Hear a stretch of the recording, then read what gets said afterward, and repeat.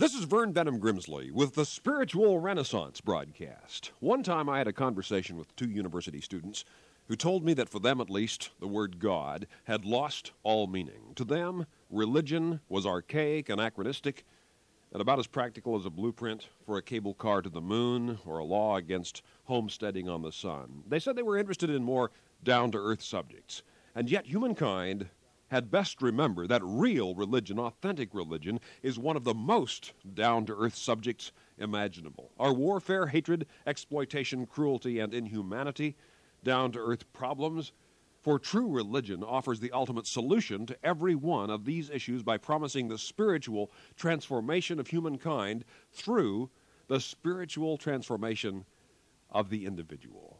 It begins in your life and mine.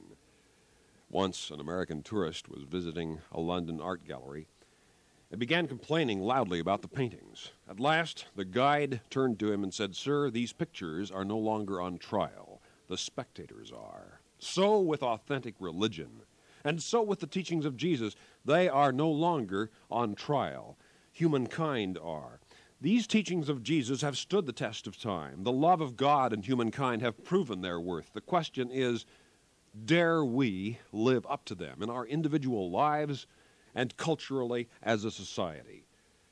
On the tombstone of one alpine mountain climber was this inscription: "He died climbing." A tremendous philosophy. To stagnate, to stand still, is not to live at all, really. A French philosopher said, to exist is to change. To change is to mature. To mature is to go on creating oneself endlessly.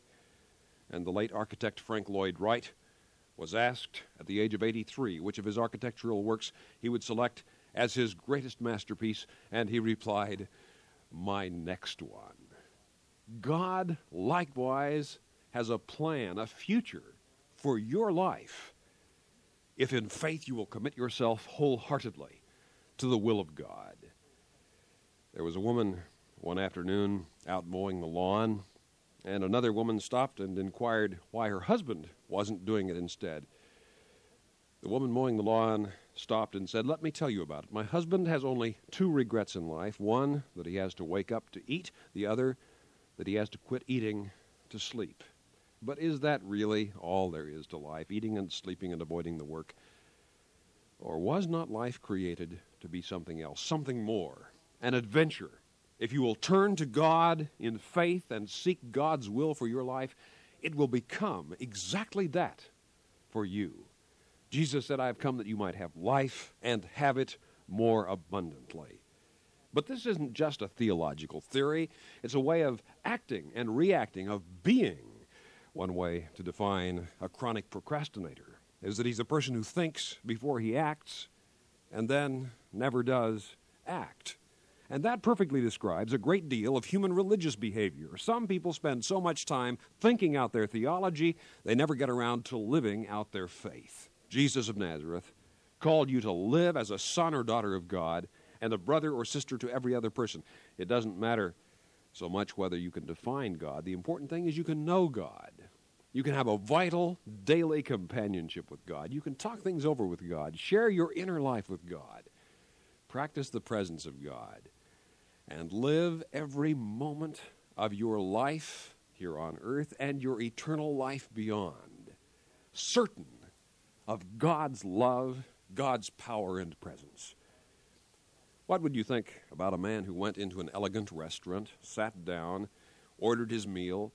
The waiter brought the first course of what was, for example, a 7-course dinner. Perhaps the waiter brought a bowl of soup and crackers. The man ate it, got up, picked up his coat and check, paid his bill, and left the restaurant. He would have taken only a fraction of what he had coming to him. In like manner, until you begin to live in faith, as the son or daughter of God you were born and created to be, you simply haven't taken all that you have coming to you. Only by living faith can you begin to live up to your full potential. John Paul Jones said, "I have just begun to fight." When you once dare to have this sort of faith, which I'm describing, you will realize, in a similar sense, that you have just begun to live with the joy and the purpose for which you were created.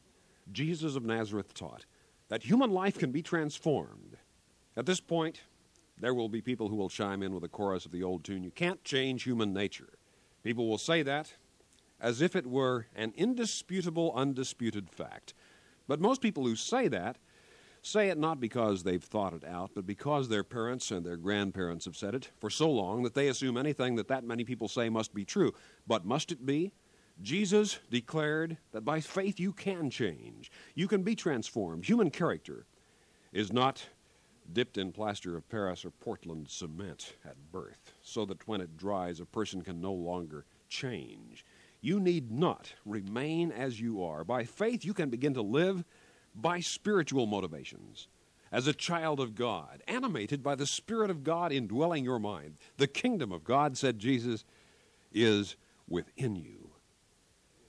And change is part of the very life process.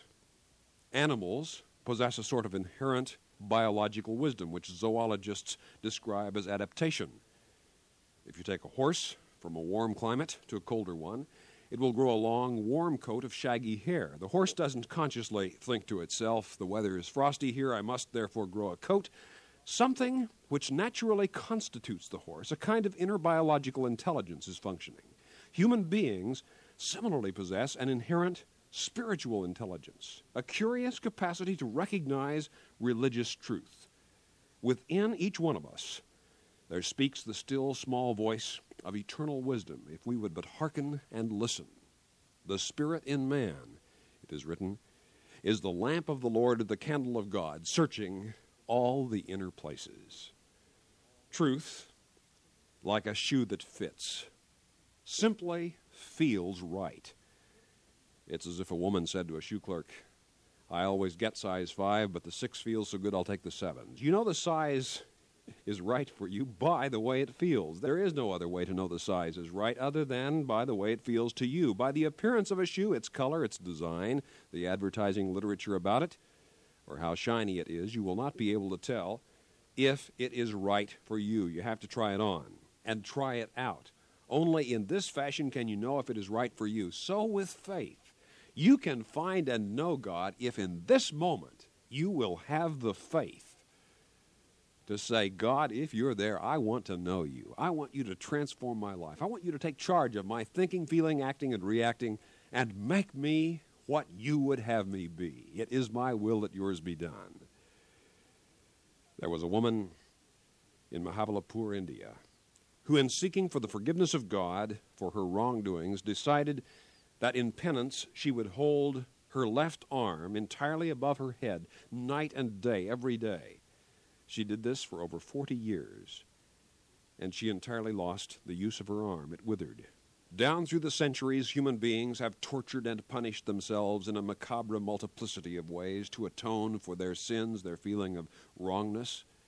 Humanity either has not heard or has refused to believe the message which echoes down the halls of history. The forgiveness and the love of God are free. They are simply yours by faith. By the faith to claim these and to live as if. For faith is living as if. It is assuming a truth and then acting upon that assumption. The assumption that God loves you, that God is your Father, and all eternity lies before you. That God has an invigorating purpose for your life. One time on a study table at the library of a major university, I saw these words written in ink on the wood of the table. Hi! Exclamation point. Everybody loves you. Another exclamation point. Which is better than some things I have seen written in public places. It isn't really true. Of course, everybody doesn't love everybody else. But I'm here talking to tell you that someday it is going to be true. Because someday this world will be ruled by love. God, the Father of all humankind, who loves us all, created us to live in love, to live as brothers and sisters in one great planetary spiritual family of God, as global villagers in neighborliness and kindliness. One historian has said, the only difference between law and religion is that law tells people what they ought to do if they want to avoid punishment on earth, while religion tells people what they ought to do if they want to avoid punishment after their life on earth. But if religion were merely the organized avoidance of the wrath of God, it would hardly be the positive and joyous experience that it is for so many people. The religion of Jesus is based on faith in God, not fear of God. Jesus said, "Fear not, be not anxious, be of good cheer. Let not your heart be troubled, neither let it be afraid." The religion of Jesus is based on love of a universal Father, not dread of an omnipotent ogre. And it has the power of proliferation in your life and on this planet.